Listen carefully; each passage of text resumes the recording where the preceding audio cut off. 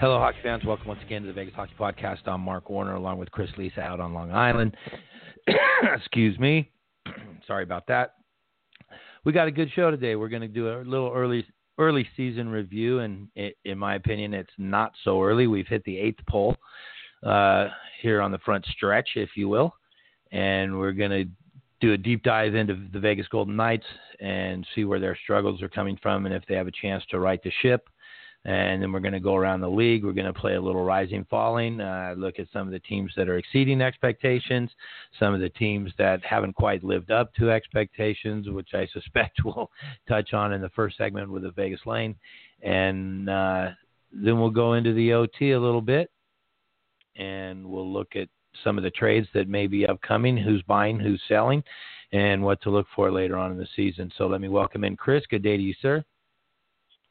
Good day to you, sir. So, looking forward to it. So we might as well jump into, the Vegas Lane. And, they had a nice win, I guess it was, last Saturday or last Sunday at home against Ottawa. Came from a 2-0 hole back to win an OT.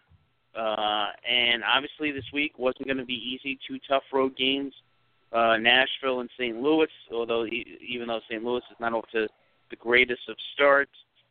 My thinking was, okay, let's get a split here. They had gotten back to 500 with the win over Ottawa, so they can get a split.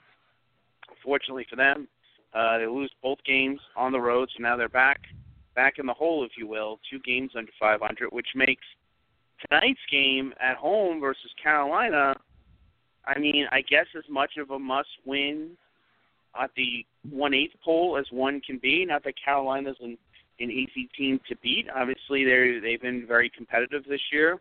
But we talked about it. After tonight, they go back on the road, and I think they have that 4-game trip where they go to Toronto, Montreal, Boston. So that's Toronto, Ottawa, Montreal, and Boston. So that starts on Tuesday and then ends next Sunday. So basically, and they have 4 games in 6 days. So, if they were to lose tonight in regulation, for let's say, I would put them 3 games under, heading on that trip. And obviously, they got some hurt Cowboys right now, and you can't. One thing about following the NHL these last number of years, you can't win anything the first couple of months of the season, but boy, you can really put yourself in a hole where it's going to be a tough uphill climb to be in the position just to make the playoffs. So there's a lot of reasons for that. So a little concerning time. That's how I would put it. Big game tonight. They had a big game last time against Ottawa, and they came through. Granted, you probably would have liked to see the 4-1 victory versus the dramatic victory, but we'll see. And Carolina's been pretty good, so not going to be easy. No, it isn't. And look, I was talking with my buddy at the start of the season, and I kind of put a benchmark on it. If they could get a point a game for the first 20 games while Nate Schmidt was out, and look at that as treading water, basically that's saying that you're going to be 500 over those first 20 games. Then with Nate Schmidt back, and that's assuming a healthy squad, which they haven't had, and continuity in the forward core, which they haven't had. At that point, you would be heading into December, where you have the majority of games at home, and then January with the majority of games at home. And then if you could go, let's say 60 to 70% of points by the time you get to February, which is almost all home games. They have 4 road games and 8 home games, 4 road games in February. Okay. Then if you could play those 2 months, 3 months at a 65, 70% clip, then when you head into March, where you still have a home-dominated schedule because of this ridiculous schedule they have to play early in the season, then they have a chance to make the playoffs. That is, I kind of said that at the start of the season with the guys at work. So They have, I want to say, 11 points right now, and they're going into their 13th game. So if they do win tonight, they're right on pace for that 20 points. 11 points. Win tonight, you're in game 13. You got 13 points. You're right on pace for that 20 points. The other thing that I see as the problem with the Golden Knights early in the season is obviously the first line and the fourth line have been holding their own, let's say. But with the defense has three guys in Holden, Merrill, and Hunt that did not play together significantly or even at all last year. And you have your two middle six, your two and three lines, where you've been bringing Lindbergh in or playing Hika on the second line, and Holland Tuck, while they did pair up at times last year, it wasn't the consistent, only with injuries to Perron or what have you. When those two lines are on the ice, the only people with any continuity on the second and third lines are Carpenter and Eakin. That was pretty much a mainstay last season. So you've got four guys that haven't been playing together with, three defensemen that haven't been playing together.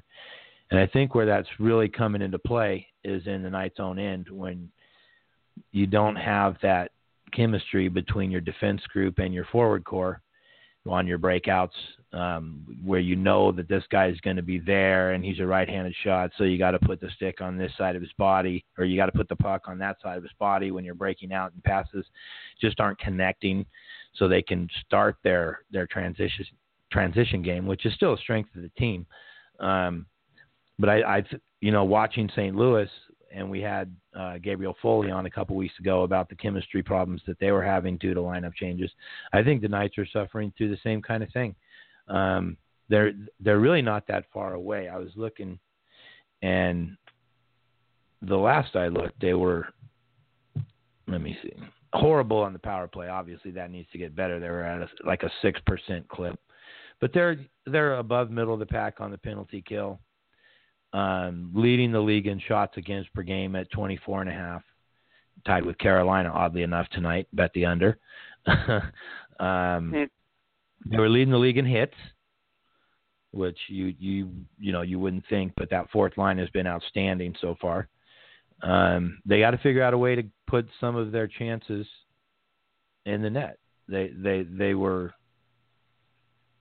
leading the league or top three in shots, and they're regularly getting 40 shots a game. It's just, I think there's chemistry issues that are holding them back from and then lapses in the defensive end. The three or four mistakes that they're making each game, the other teams are bearing down on their chances, putting the puck in the net. And the Knights still generating a lot of offense, but not finishing. And I think if they can just bear down and have a game where they get 5-6 goals, we haven't seen that yet this year. I think a lot of the pressure will come off, and some of the belief will come back. And I think they'll be okay. But like you said, Chris, this is last Saturday. I said Ottawa was a must-win game going into the road. The little mini road trip. Tonight, pretty much the same situation as last Saturday against Ottawa. They're going to have a big effort tonight, and if they get the win, you got to do something on this 4-gamer. You can't hit that. Nate Schmidt will be back in 7 games, counting tonight. You've already dug yourself a hole. It's fortunate that the rest of the Pacific Division isn't pulling away at this time. There's, the only team below them is LA, and we'll get to them in a little bit. Yeah, I think but what jumps out they're only right now. Real quick. They're only 4 points out of third place in the division. If they were in the Central or the Atlantic, then maybe you start hitting the panic button a little bit. But if they could string together a couple wins, win tonight, even 1 or 2 on the road trip, and then home, and then Nate Schmidt comes back and get to that 20-point plateau before Nate Schmidt comes back, I think they can start to put together a little run. And a quick note from this morning, Pacioretty skated in a full contact jersey. He stayed on the ice after practice, thanks to Jesse Granger, local media guy here, reporting that on Twitter. So Pacioretty is skating full contact. Don't look for him to play tonight, but look for him to rejoin the team on the road trip, and then you can put him in place, and hopefully that's going to be the second line with Patches, Holla, and Tuck that grabs that second line role and starts to contribute some of that secondary scoring.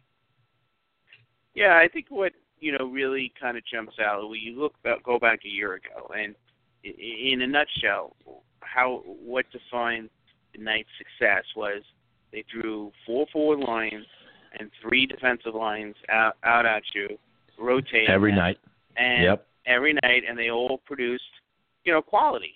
And that give when you can do that, in terms of some greater than the whole of the parts, the whole 9 yards. And right now, that's not happening. Like you said, there's some inconsistencies due to injury, due to new faces, all those things. So and at the end of the day, that's why instead of winning 3-2 or 4-2, they're losing 3-2 or 4-2. So it's not surprising given that, and given the other factors, the injuries, the scheduling, so forth. And then this goes to this kind of the next point is when you look at the statistics, the individual player statistics. After Marchessault and Karlsson, not a lot of scoring going on from the rest of the team. And that's very, it's hard to win hockey games without getting secondary scoring. And so that has to change. I mean, Karlsson and Marchessault's numbers aren't bad. They're fine. But everybody else has got to chip in. I mean, one night it could be these 3 guys, and the next night it could be these 3 guys, that kind of thing. No one's asking, Erik Haula to be a 40-goal scorer or anything like that. But, that trend definitely has to change. And you mentioned the power play before, so obviously in these close games, you get those kind of opportunities. You got to cash in. So, again, when you look at, and we'll get into this when we go over some of the team's good surprises, it's a lot of times it's a lot of little things when you're defining, like, well, why is this team doing so well? Well, why is this team not doing so well? It's more times than not, it's a lot of little things, and then they add up, and that's the difference between those teams winning hockey games versus losing hockey games. And that's what's happening now. Like I said, the schedule has not been easy. It's probably been one of my estimations, tougher schedules. Going back east again, 4 games in 6 days, it's not going to be easy. Which also means you're going to see Malcolm Subban in the nets, at least for one of them. So, I agree with you. I mean, nothing fancy. I mean, look, if they can win tonight against Carolina and go 2-2 on the road trip, or whatever, 4 points on the road trip, whatever NHL math you want to get to, 1 win, 1 loss, 2 overtime losses or shootout losses, whatever, it's still a point. Yeah. And again, you brought up a great point. I think they are fortunate that the whole division, no one's running really away with it. No one, some teams have been playing a little bit better than expected. Some a little bit worse. The Kings are kind of the outliner there. A lot of bit worse. We'll get to them. So, so I think that's where they're at, and it's gotta start tonight. And I tell you, I've seen this Carolina team a couple times now because the Islanders have played them twice already this the first month of the season, and they're pretty good.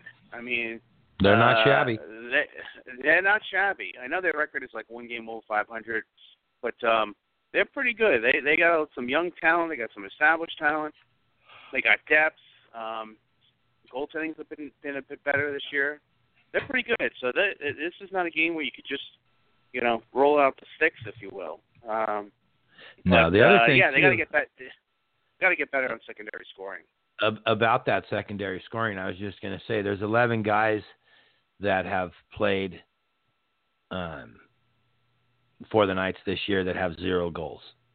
Wow. Ryan Reeves tied for second with 3. That's not a recipe for success, sir. And also, there's only been 1 goal from the defense.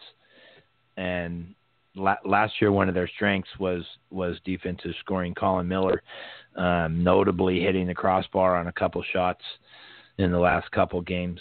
The one for sure, I want to say it was 2-1 in Nashville, and Colin Miller was in the high slot and put a slap shot on net, and not on net, on crossbar, and that would have made it a 2-2 hockey game. And then obviously it's a different game, but they go down right after that within a minute or two and score to go 3-1. So you go from a 2-2 game to a 3-1 game just like that. That's how, in my eyes, that's how close the team is to being successful, is a crossbar here, a puck hopping over your stick in the crease there. They are creating scoring chances. They're creating high shot volume. It might just be a matter of bearing down and bullying the puck into the net rather than trying to pass it into the net, if you know what I mean.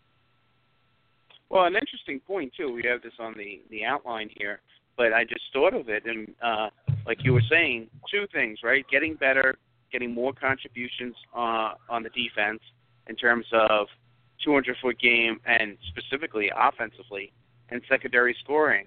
Well, Erik Brannstrom, small sample size, but in the AHL with Chicago, 2 goals, 8 points in 8 games, and I'm just saying, he had a good camp. I mean, maybe one of the last cuts. Is it possible that before the month is out, we could see Brannstrom getting a chance with the Knights, and it could check off a lot of boxes that they're not really checking off right now.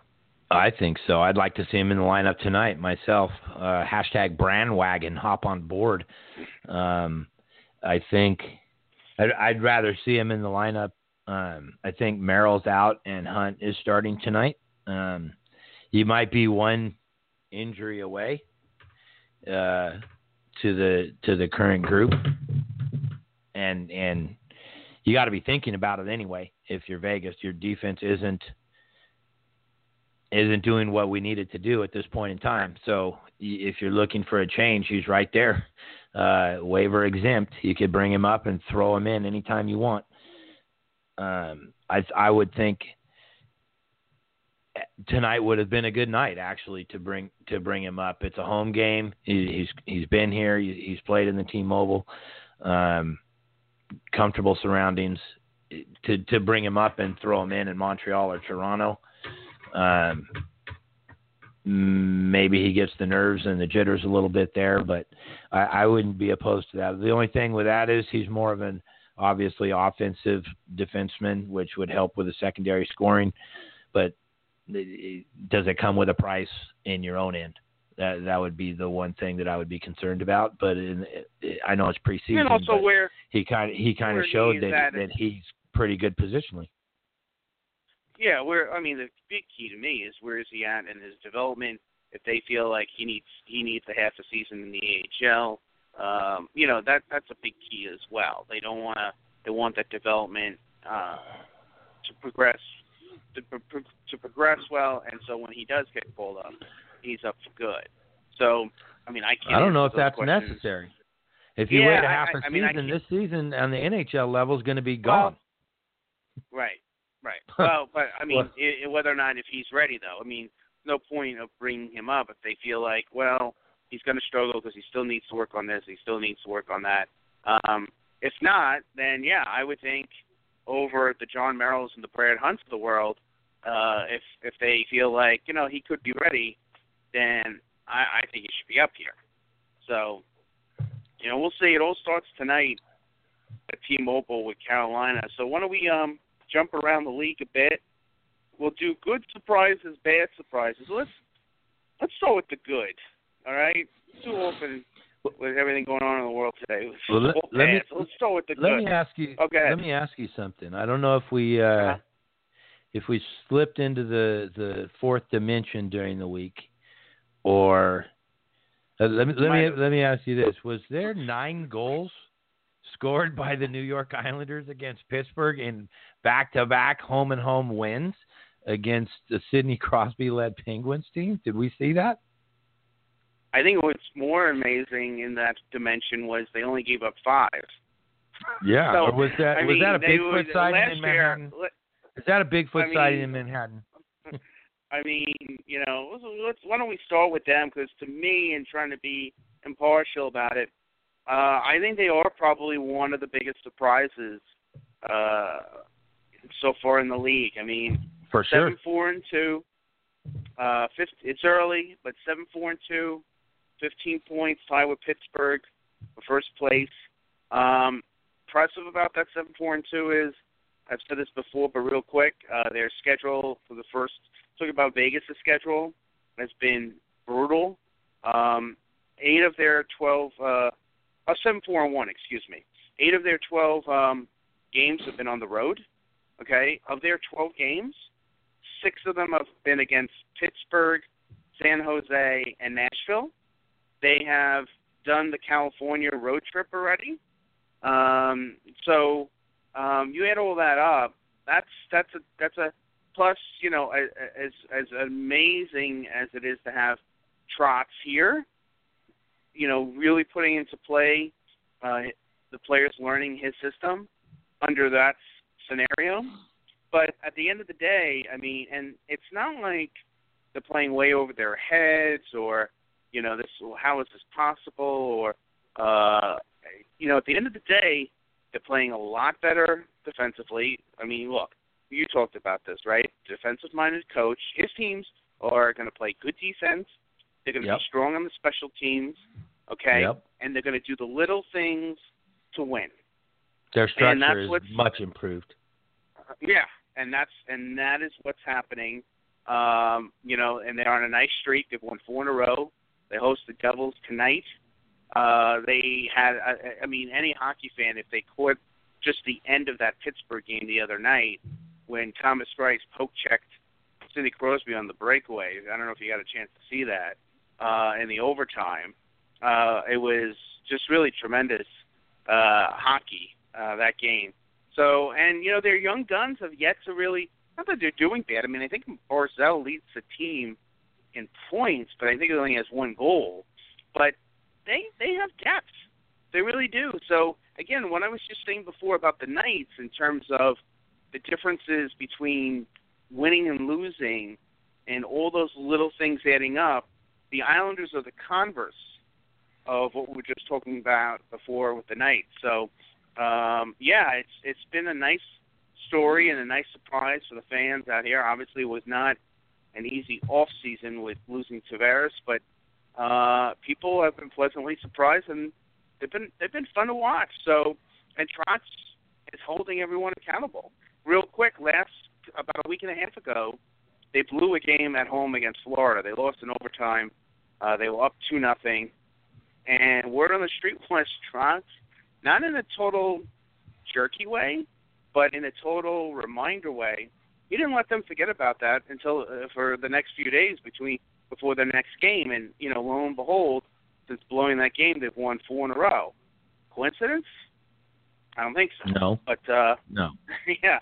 So we'll say, like I said, but they still have to do all those things that continue success. The penalty kill, which was a sieve last year, is middle of the pack, which may not seem overly impressive. But when you go from 31st in the league by a country mile to middle of the pack, that's a lot of progress. And believe it or not, again, not only were the Islanders last year the worst team in the league in terms of goals against, their numbers were one of the worst in terms of goals against last year. You had to go back almost 10 years in the league. So this year, they're fourth. And it's the same defense, and it's basically the same goaltenders. I mean, Leonard's in for Halak, but it's not like they have Boboski back there or anything like that. buying in, and again, like you mentioned when we had Arthur Staple on, who covers the Islanders for The Athletic, I mean, people are going to buy into Trotz. He's a proven winner. Yeah, that was one of the things that I liked about the Trotz coming over to the Islanders, especially after, like you said, losing the offseason.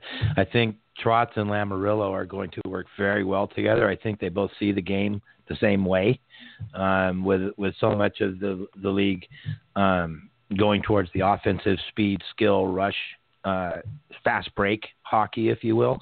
They still see it where it's a game to be won with structure, and with losing Tavares and the other guys that had to leave, and being able to bring in a Stanley Cup champion coach who is going to command instant respect in that locker room, which, I mean, it is a young locker room, Chris, with the Islanders.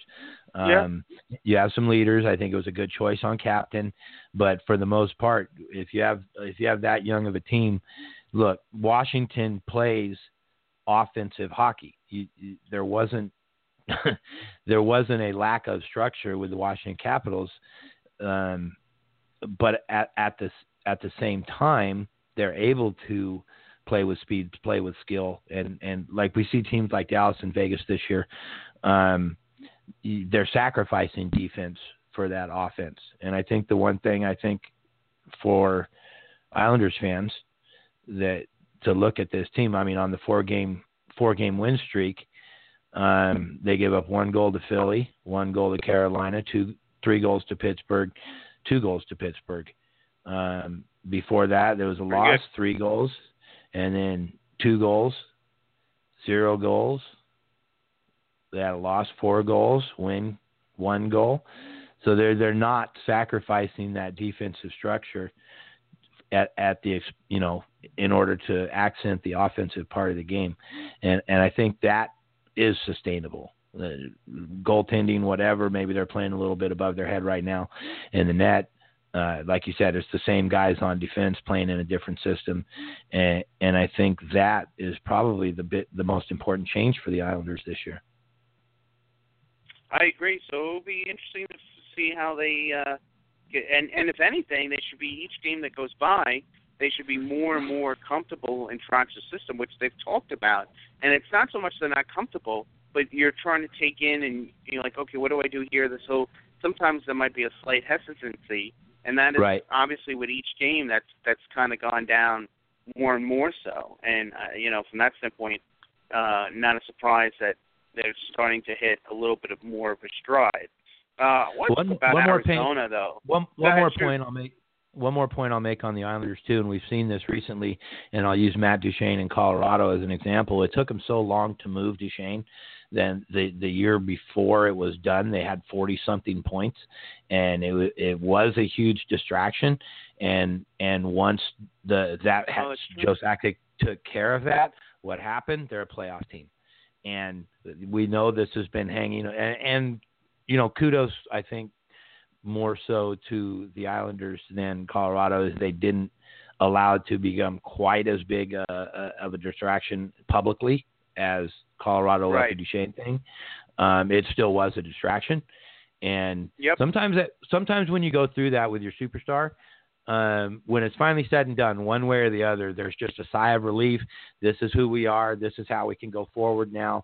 And it's almost, you know, I'm not saying that the Islanders are a better team without John Tavares. I'm saying that the Islanders are a better team without the John Tavares distraction. And the people that are on, good point. And the people that are on the roster know they're on the roster, and we're going to focus on who's here. We have the new coach, we have the new general manager, and this is who we are now. And you can just relax and play hockey. And I think there's a little bit of that in New York too. That's an excellent point. You know what? I didn't even think about that. And, you know, to piggyback on that point, I remember Russ Cohen talking to him. I think it was on the show early last year, and he was worried about it. He thought that was going to be a big effect on the team last year in terms of not knowing if he was going to stay or go, but have an impact on them last year. So I know he's definitely in the same mindset. In terms of Arizona, you know, we had Craig Morgan's on right first week of the season, also at The Athletic, covers the Coyotes. And we were both kind of the same camp of, it's early in the year. Let's not get too crazy with a lot of teams. But Arizona was like one of those teams that needed to get off to a good start with all their kind of young players, something to prove, show that the last 2 months of the season last year where they played really well was not a mirage, just kind of, no pressure, playing out the string. And right. The season started out so poorly for them. Not that they were getting blown out or anything, but they literally could not score. And so they were losing 2-0, 3-1. I mean, they could not score. And now you're like, oh, boy, here we go again with Arizona. They got off to a horrific start last year, much more so. But, all of a sudden, last 2 weeks, they've won 5 in a row. I mean, again, secondary scoring is still an issue. You like to see, those young guys in Perlin and Fisher and Strome and Krause to develop a little bit more in terms of chipping in more with secondary scoring. But they're young guys, got to stay patient.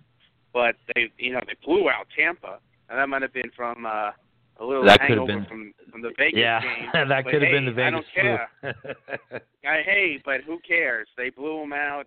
They've won 5 in a row.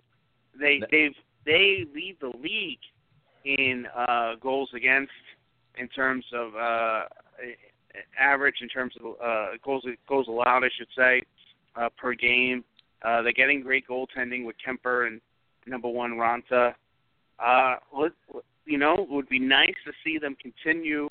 Obviously, you can't, win every game, but between now and Thanksgiving, put together a nice stretch. So, go from 2 games over 500. So when you look up the standings come Thanksgiving, there's 6 or 7 games over 500. Yeah, I think with Arizona, and I'm not sure how they flipped the switch after the Winnipeg game. They were on the road to Columbus, and they win 4-1. Then they come back home, and they give up 1 goal to Vancouver and a 4-1 win. Like you said, the Tampa Bay game. Interesting note on that, the Tampa Bay was on the dad's trip, so I think possibly after the Vegas game they might have stayed around, had a nice dinner, so to speak, in Vegas before they went down to Arizona, and they only give up 1 goal to Tampa, and then Ottawa comes in and they only give up 1 goal and a 5-1 win there. So in their winning streak, quick math, they're outscoring the opponents 20-4. And then, Carolina last night, another one. Let's say 24-7 in their last 5 games. So I don't know how they flipped the switch, but it does look like that the young guys, like you said, are getting comfortable after a slow start for sure. Where literally it was 3-0, 1-0, 3-0, 2-1. It literally couldn't score, like you said, and now it seems like they're more comfortable, and they're putting the puck in the net, and they're getting great goaltending. So 14 points at this point is way above what I thought the Coyotes would be this year. I in the preseason show, I wasn't sold on the finish that the Coyotes had. It's a whole lot different to play games in October and November than it is to play it when you're 20 games out of a playoff spot in February and March. So kudos to Arizona right now. 14 points in the Pacific Division. They're knocking on the door of a playoff spot. So let's jump to the bad surprises. We'll give you 2 here. Give you 2 in the good. And we'll go L.A. and Florida. Let's start with your Kings first. Obviously, 3-8-1. They've almost been outscored 2-1. They've scored 24 goals in 12 games. And now they lose Jonathan Quick, who had a minor, procedure on his knee. You know what a minor operation is, by the way, the definition of a minor operation? It's when it doesn't happen to you, by the way. Yeah. But right. He's out 3 to 6 weeks, so hopefully for the Kings it's closer to 3 weeks than 6 weeks. This is a dangerous time for them. obviously the first step is to get back to 500. So they just need to kind of hold themselves, tread water a bit, maybe a little bit better by the time Quick comes back, which hopefully will be 6 weeks. I mean, I don't think they can play 500 for 6 weeks and then he comes back unless you go on a tremendous run. But until Quick is back, it's a bit of a dangerous time for them. You've read a lot of rumors about them, and we'll get to them in the next segment about possible teams, in the trade market. Heard about the head coach. Could there be a change there? I've read about Alain Vigneault's name being rumored about. Yeah. This is your team, so I mean, give us a little breakdown here of kind of a little bit of a very nervous. If Vegas is nervous time, then LA is. I don't want to say we're near panic time, but we're not far away from hitting the red button. I'll say they're panic time. You're at the 8th pole and you have 7 points, and Kovalchuk's their leading scorer, so I'm not sure if that's a good or a bad thing. With 4 goals, 10 points. Doughty's got 8 points. Carter's got 7 points. And then what I'm looking at right now is Kopitar with points so far, 3 goals, 2 assists in 11 games. Last year What about Toffoli? Toffoli's okay, 7 points. He's okay. He's okay.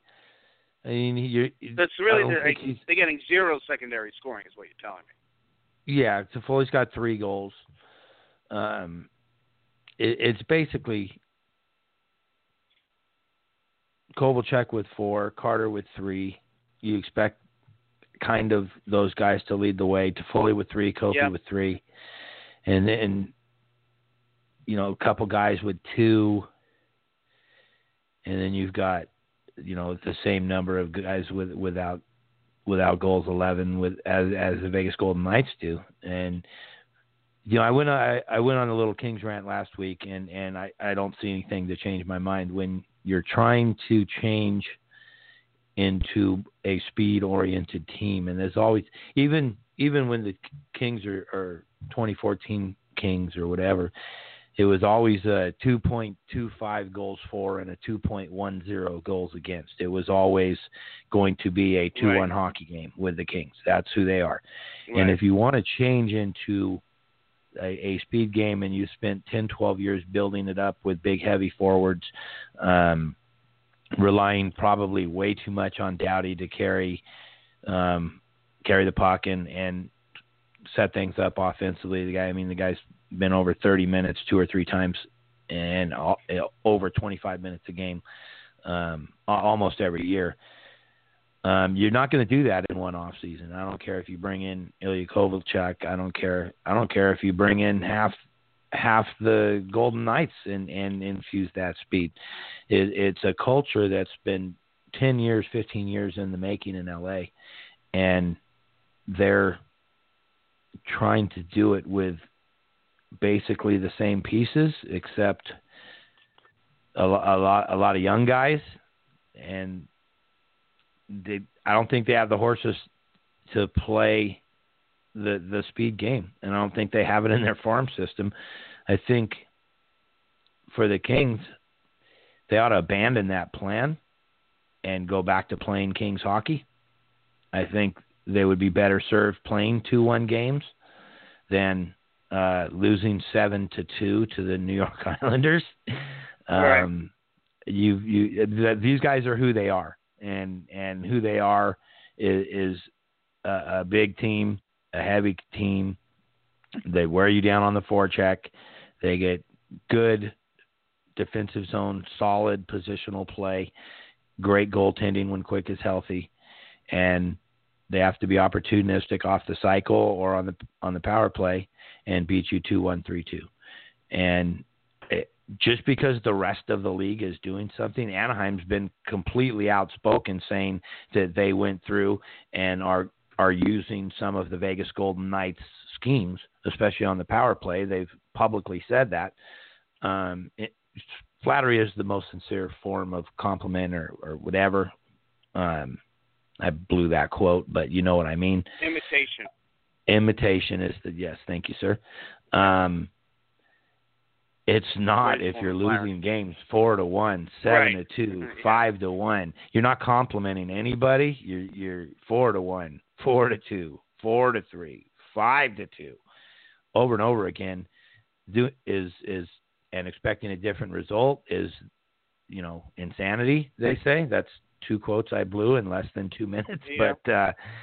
But that's what I see. I think if Stevens is going to be there and they're not going to make a change, and they're not going to do maybe like you said for the OT segment, a shake-up trade where you remake your roster. Just forget about that game. Go back and play Kings hockey. I'm not seeing Kings hockey this year, and I don't care who's in net, whether it's Campbell, Quick, Budai, or whatever. When a Kings team is giving up, pretty good. He hasn't been bad, but he's been in net for 4, 5 against, 7 against, 5 against.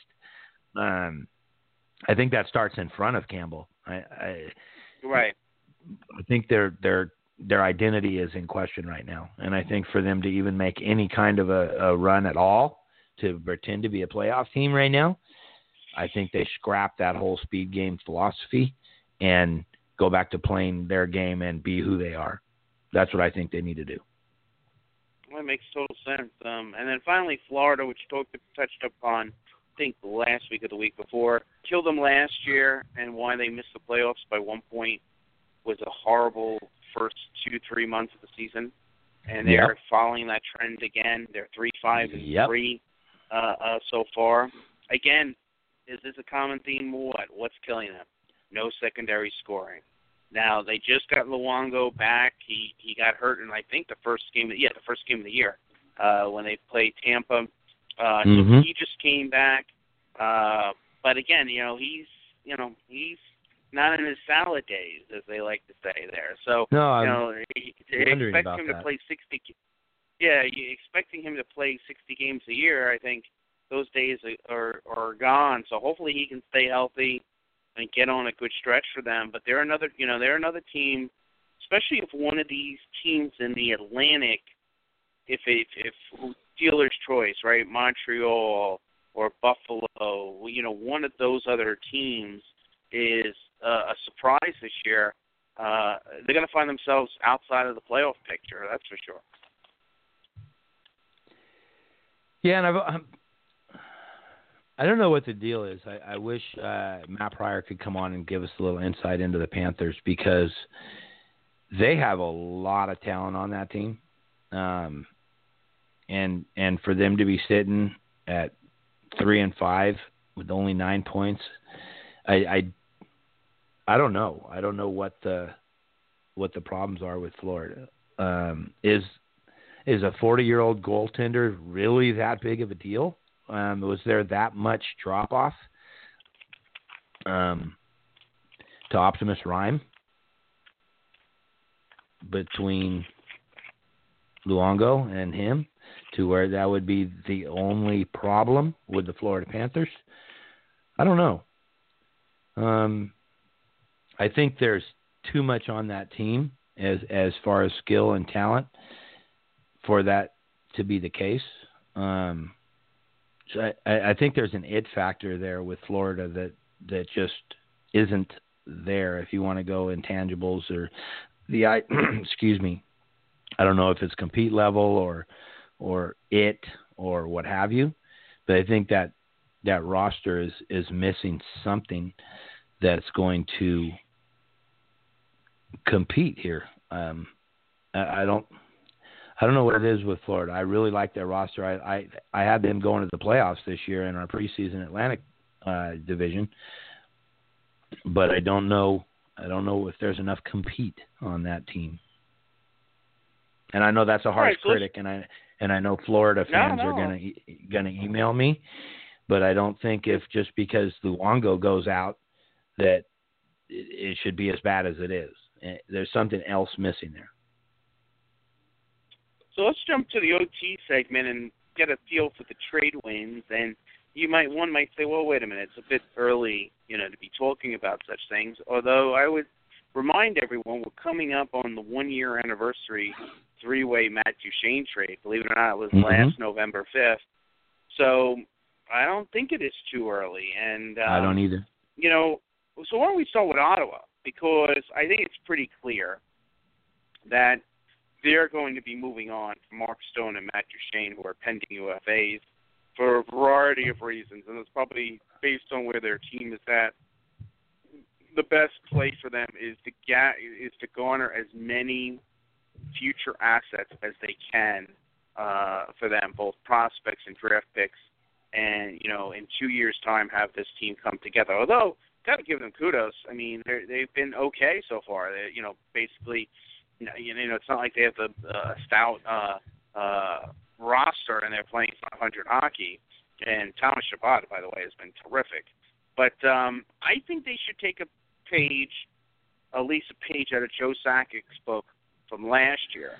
And that is, Joe Sakic was kind of waiting for the right deal last year to pull that trigger. And when that opportunity came, he jumped through that window. And I kind of feel the same way with Ottawa about Stone and Duchene. Am I saying that they have to trade Stone and Duchene before Thanksgiving? No. But if the opportunity comes up December or right after the new year, or if they feel like the best bang for their buck is going to be a bidding war for their players dealing with prospects and picks for Stone and Duchene with a number of teams with cup aspirations, and they can trade them off that way, so be it. But they got to be ready. So when the fire is hot, they've done their due diligence and they're ready to roll. Not like, well, it's a little too early. They got to be ready to roll. And of course, these guys could always get hurt, and that would kill them. So that's another thing to consider. But I don't know where Ottawa's at, but I would think that those guys would be in play as long as you say, put forth a pretty solid package together. This is going to be a weird question. Is it possible that Ottawa can still win the Matt Duchene trade, getting enough? No, I don't think so. Can they get enough in return for? Can they get what Colorado got for him? Well, what Colorado did, and again, I like you said, I think Sakic for the first 90% of that, for a lot of reasons, of that Duchene situation, handled it poorly. But what he did, which was genius, was he got that third team, and he got it to be a three-way deal. So, okay, you guys get this, and you guys get that, and I get this. And at the end of the day, he got assets from two organizations. So instead of your 2-for-1 or 3-for-1, right? I mean, he got like 5 assets. I don't think a team dealing directly with Ottawa is not going to be able to get 5 assets for either one of those players. Now, keep in mind too, at the time, all right, even though he got a multitude of assets, he didn't get a killer prospect in the deal. He got a number of nice prospects. He got, oh God, that Russian winger. His name escapes me, and he got Sam Girard. Yeah, oh, thank you, sir. He got a first-round pick, but at the time, none of us really a second. Right. Okay, but at the time, none of us really thought like that first-round pick had the potential to turn to gold. We thought best-case scenario is it's going to be a pick in the high teens. So 15 to 20. A lot of things worked out. Right. Best case scenario. You know. So I don't know. I think you're looking at can they get 5 or 6 assets? That's kind of where they're at for those two guys. When to strike. I think also teams are going to be very leery unless you're talking about teams like Nashville or teams like Tampa, where they know that their first-round picks are going to be in the high 20s, right? So they're going to be somewhere between 25 and 31. So it's going to be very hard to get somebody's first-round pick. I don't think they can. I think they just at that point, what's done is done, and they got to hope they got to get the best deals that they can for these two players. Where do you see Matt Duchene? 1A, second-line center, spending time between someone's second and third line? You think it depends on what roster he lands on, where he would slot? Where do you see Matt Duchene? Well, look, I mean, if a team's taking a cup run, that's a whole different set of encyclopedias. You're just trying to make your roster a lot better. So, I mean, to talk about an embarrassment of riches if you had him. But you also want to put him with guys who are skill players because he's a skill player himself. I've always said about Matt Duchene that he is an awesome second-line center. And I think while people from afar, because he was the third overall pick, feel like, oh, if he's not a first-line center, then shame on him. Well, no, it doesn't always work out that way. No, I agree. But I think, look, it would not hurt Ottawa, okay, in terms of Stone and Duchene, if one of these or multiple big teams were to lose a player to injury, and all of a sudden, oh my God, who's going to play? We need a guy in our top six. If you're Nashville, or if you're Tampa, or if you're, Washington, or if you're, whoever, or if you're Winnipeg, and let's go for the rental, and then they can extract the best value that they can for those guys. So I think those two guys, I think teams renting them, which you got to look at the big contenders for them, unless there's a team out there, like let's say the Islanders, who would love to get another top center. They lost Tavares, and, they didn't really replace him. I mean, Brock Nelson's playing center. He's off to a good start, but he's really more of a winger than a center. I'd like to see him prove me wrong. But even, having said that, then you're talking about a team who's going to trade futures. You better darn well have pretty much a deal in place to get him signed, right after making the trade, if you will. So, and that's a complicated thing. So I think we're looking at rentals for those guys. I think they have to put themselves in a position so when they, they need to have that window's open, they're ready to roll, And I think you're going to see deals for these two guys that are going to be similar to the Carlson deal. That kind of. I'm looking at this thing from Colorado's point of view right now, and they got Sam Girard, Vladislav Kamenev, Andrew Hammond, Shane Bowers, Ottawa's first, Nashville's second, Ottawa's third, all in this year's draft. Basically trading Kyle Turris, or no, Ottawa dumped Kyle Turris. So, right. For Ottawa to somehow pull 7 assets out of Matt Duchene at this point, we've seen, like you just mentioned, the Erik Karlsson deal. I don't think they got as much as they wanted. I think they absolutely wanted Bobby Ryan to go in that deal, and they had an offer on the table from Vegas where they could have made that happen, and they were trying to play hardball, and George McPhee moved on. This is not good for Ottawa. Captain Obvious over here. You're not going to get a first, and I mean, and look at Colorado. If Kamenev can come up and next year or whatever, and blossom into a second line. And keep in mind, Shane Bowers was a first round pick a couple of years ago by Ottawa. So Shane Bowers was the first round pick in the 2017 draft. So he's not. I mean, he was more of those longer term projection guys. Longer term meaning traditional 3-4 years versus what we're seeing now of 1 to 2.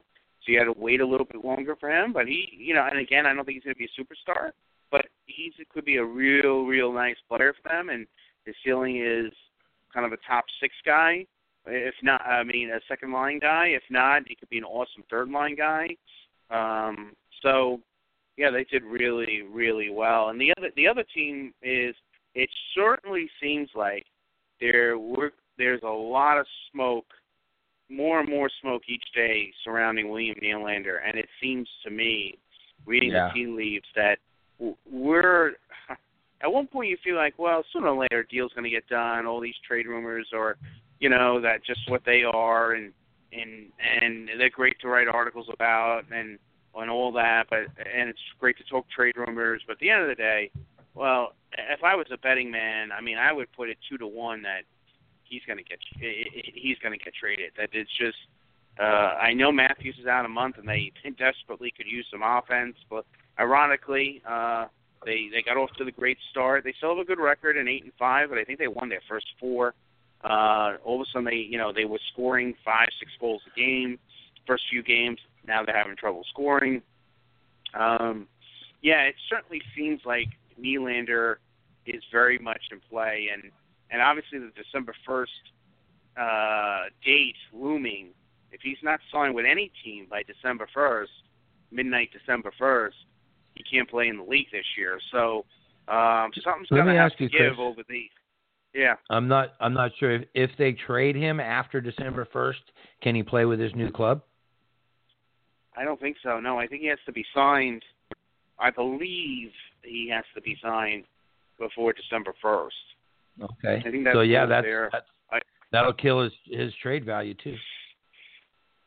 Well, it's the reason he's available. I think when you're that, he's a talented player, and he's a guy you would want to be one of your pieces to build around, and he's young, and all that stuff. And usually for a player like that to become available in a trade, there are reasons, right? So I think if someone approaches this and says, "This is an opportunity.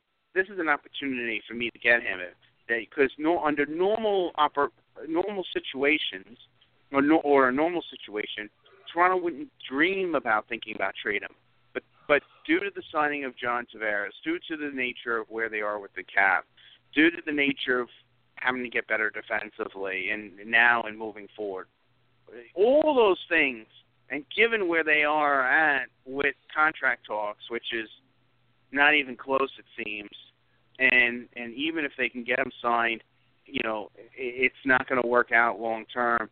I would be surprised if it seems like they're doing their due diligence if they can find the right fit of a trade, which is easier said than done, because again, obviously they want talent back, talent that can help them now. But again, why are the Leafs in this predicament with Nylander more so than any other reason? Is because the structure of their cap. So they're not going to want to trade. So the assets they get back, they're not going to want to get a guy back who is going to just give them another cap headache. I'll give you a case in point. Let's say today, Cheveldayoff off of Winnipeg. For whatever reason, this would never happen for obvious roster structures. But if you were to call Dubas in Toronto and said, "I will give you straight up Jacob Trouba for Nylander." Now, from a hockey perspective, it makes all the sense in the world for Toronto to get a Jacob Trouba-like defenseman to put on their team. But and maybe they could make that work because it's a different position. But they're trying to get their cap in line because they're going to have to pay Matthews huge. They already paid Tavares huge. They're going to have to pay Marner a lot. So, there's that angle of it as well. So it will be interesting to see. And one of the teams you hear a lot is Carolina. Very interested in Nylander. And they have depth at defense to get a deal done. So that would be an interesting. I tell you, William Nylander, the Kings wouldn't be a terrible thing either. Right. And they have a piece in Jake Muzzin that could make that deal happen. I was about to say, could Jake Muzzin and let's say one of their first round picks from the last couple of years, did that get a deal done? I'm not giving a first with a guy. Toronto? From Toronto, yeah. I think if you give Muzzin and a first, I think Toronto would do that. I don't think the Kings. No. I don't mean their first this year. Let's say, I don't think they would give up Gabe Vilardi. Let's say the kid that they drafted in this past June, or something. Something along the lines of some young talent, a young forward back, Muzzin. You know, I don't think Muzzin alone would do it. But I mean, from a Kings Will they perspective, take Kovalchuk yeah, and his 3-year, $6 million deal? I don't think so. He can they just got play. That guy He can just be Nylander. Well, here's the thing, and I wanted to ask you about this when we were looking at the draft in 2 years ago, before Marner actually came up and played. We were talking about those top 5 picks, and Nylander and Marner structurally, body type, game type, were pretty similar players. Noah Hannafin was on the board, and I thought Noah Hannafin would have been a great pick. The defense is what they needed. He's not going to be asking for $8 million anytime soon, but he would, I think, improve that blue line in Toronto right now. And you have this extra piece in Nylander who, you know, you brought in Marner, fine. I remember we were calling him Little Mitchie Marner. And then when you look at Toronto's pipeline, they had already taken Nylander, I believe, number 8 overall the year before, and then it didn't make sense to draft the same player as they had taken the year before in a Mitch Marner, but it made all the sense in the world to bring Noah Hannafin in and start a young blue liner out with that core group. That would have solved a lot of this problem. Everything you just said makes complete sense. The one thing I would say is the exception to that rule is, unless you think Marner, and I don't mean by, you know, inches, that you think Marner is the better player. In that case, you always got to take the best player. And so far, it's early in their careers, but so far you would have to say that Marner has been the better player. So I hear what you're saying, and That's actually true. at the time I was on board with what you were thinking like I thought that they were being talked about as at the time as they entered the draft as prospects, very similarly in terms of value, that they should have taken Hannafin. Obviously, they felt different, and you know, but there's work to be done to straighten all this out, and you know, again, and the pressure of all this, and I'm not trying to sound like, you know, the get off my Long Islander fan, you know, all stems from them signing Tavares. I mean, when people said to me this time last year, oh, Tavares, Toronto's going to sign Tavares, and I said to you, and you didn't appreciate it, and I was just saying as an example, I said, Toronto doesn't need John Tavares, they need Drew Doughty. You know, and that was my thinking. You were correct. Of why would they spend all this money on an area that, okay, yeah, it would be great if they got him. It would be great sentimental value. And, of course, he'll make the team better. But if they're going to make that kind of cap investment over the next number of years, it's got to be for a defenseman like a Drew Doughty. I think you were right. If anybody yeah, so I don't know. I really do feel, I mean, I do feel pretty strongly that he's going to get moved this month. And who knows? Maybe next week we'll be talking about, just like we talked early November about a huge trade with Matt Duchene. We'll be talking about a huge trade with William Nylander. It will be a fascinating discussion because it's intriguing to me what Toronto is not. There's no Ryan Johansson, Seth Jones fit here for Columbus and Nashville, where Nashville could trade a super-duper talent defenseman like a Seth Jones based on their roster and desperately needed a center like a Ryan Johansson. And those teams, you know, I mean, those situations come up few and far between. You comb the landscape of the NHL rosters. There's no team like that where, oh, well, wait a minute here. This Team X desperately needs Nylander, and they're loaded on defense, and they can afford to trade a young defenseman, just like Toronto can afford to trade a young offensive talent like William Nylander. That situation doesn't really exist. So they're going to have to do it a bit of a different way. Yeah, it's going to be interesting to see what ends up happening there. What else you got? Well, I guess that's a good way to finish. We next week we're having Chris Wassel come back to the show, talk New Jersey Devils. in a little bit of a top stretch right now. They started off the season on fire. I think they won their first 4 games, and then since then they've lost 4 out of 5. Probably one of the most overachieving teams the last couple of years. We'll get into deep dive with the Devils a bit, and also get Chris's opinion on the Metro. Also, too, what's gone under the radar is, this Taylor Hall's a UFA at the end of the year, and I mean, at least over here, I haven't heard really boo about a contract extension or where's that at. Yeah, it's been a little, I'm sure, that's going to be behind the scenes and all that, but that's going to be an interesting story, so we'll touch base about that. And the week after that, we're going to have Lyle Richardson on. And again, kind of go deep into all the different trade rumors, the things that we talked about.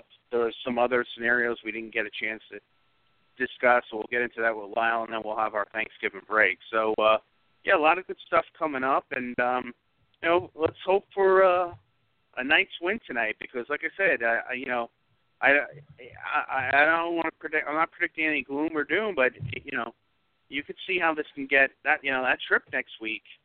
That's a tough trip. Is it too much to say they could miss the playoffs this week?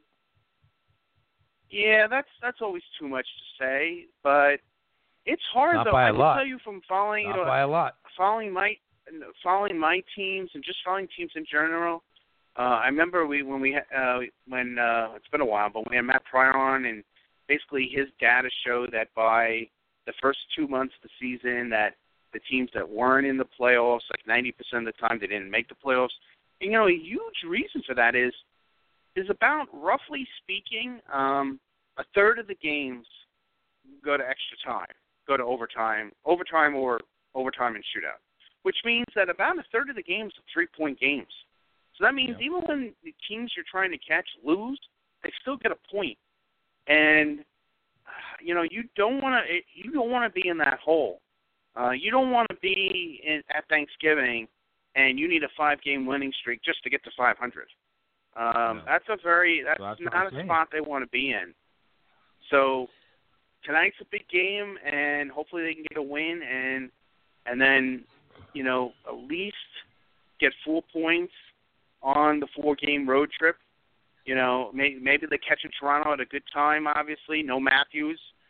No Nylander. I can't imagine even if he's starting tomorrow, he'd be in the game on Tuesday. Although who knows? Montreal's been a team that's been a surprise team. Brendan Gallagher, 9 goals. My God. Ottawa. That's a game not for nothing that they should win, and then Boston to finish the trip. So, I mean, if you look at it this way, win the Ottawa game and win 1 of the 3 of the other games, should be able to go 500 on the trip. Well, last year the big stat in town was of the teams in playoff position at Thanksgiving weekend, 85% go on to make the playoffs. So that means like 2.5 teams out of that 16 slip, and 2.5 teams on the average jump up into the spot after Thanksgiving. Basically, 14 out of 16 teams in the playoff position in Thanksgiving go on and make the playoffs. So if this week goes poorly for the Golden Knights, then in the next week is, let me look it up real quick before we go here. I believe the next week, after a home game or a couple home games mixed in, they do the so next week will be Anaheim, St. Louis at home, and then you go back to Canada, Edmonton, Calgary, and then Arizona. You're playing 5 games in 7 days before you get to Thanksgiving. So if you don't make some hay in the next 2 weeks, then it could be missed the playoffs time in November. I'm still marking that Edmonton game when Nate Schmidt is due back as a 20-point benchmark. If they can get to 20, I think they still have a playoff shot. If they're 16, 17 points after that 20 games, I think they've got a long, long way to go. And let me say one thing based on what you just said about that schedule. I don't care if you're the most talented team in the league by a country mile.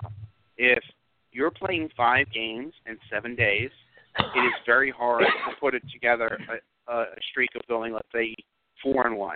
I mean, to me, if you're playing 5 games in 7 days, and I don't care if you're the top team and you're playing, teams that are non-playoff teams, if you go 3-2, you should be very. I mean, look, take some point. Tampa goes to Vegas, right? And you think, well, that's a tough game, and they win a 1-goal game. Tonight, 7-1. I mean, you're telling me that scheduling wasn't a hindrance and part of the reason that they lost that game 7-1, that they weren't even in the game. So, here's another thing, Chris. Yeah. All 5 of those games are division opponents. Edmonton, Calgary, Arizona, Calgary, San Jose. That's the season. I'm going to say it right now. That's the season. If they can't get out of and you're playing you're playing Sunday, Monday, Wednesday, Friday, Saturday. 2 back-to-backs, 3 games in 4 nights twice, all division opponents. I'll tell you right now, Chris, that's the week that Nate Schmidt comes back. That's the season for the Golden Knights. After the start they've had and the hole that they're in, if they can't, like you said, get out of this road trip, including, let's count tonight as well, they're going to need 5 points between tonight and next Sunday with Boston. Then you're home with Anaheim, St. Louis with a couple days rest after that road trip starting Wednesday, Anaheim, St. Louis. And then that stretch. I feel good. I think that's good about the Knights, given all the givens and where they're at right now, is after that whole stretch that we just outlined there, after that 5-7 with the divisional opponents, if they were at 500 at that point, and then getting everyone back at that point, and having Schmidt back, and having Patrick Drury back, and Stastny being close to being back, hope knock on wood, I would feel like I would sign up for that if I was a Knights fan. Right now in this position, I think you'd take that, right? Right, I would think so. And then, like you said, they have all these home games coming. 3 weeks, we'll know a lot more about who this Golden Knights team is. I'll tell you that. Yeah, I agree. So, all right, well, that's going to do it. We'll talk to you next week. Make sure you follow us on Twitter at Vegas Hockey Pod. Make sure you follow Chris on Twitter at the NL King for all of his Islanders content. I think I puked on myself mentioning another website. He writes for Ion Isles FS now, not the other guys. So I'll make sure I clear that up for you, Chris. He puts out a lot of Islanders content, and it's all really quality stuff. So if you're Islanders Nation, make sure you follow Chris at the NL King on Twitter and go to Ion Isles FS for all of his content. And you could get us on Apple Podcasts, Google Play, iTunes, Blog Talk Radio, SoundCloud, anywhere you can find podcasts, you can get us. So that's going to do it for this week. For Chris, I'm Mark, and we're gone.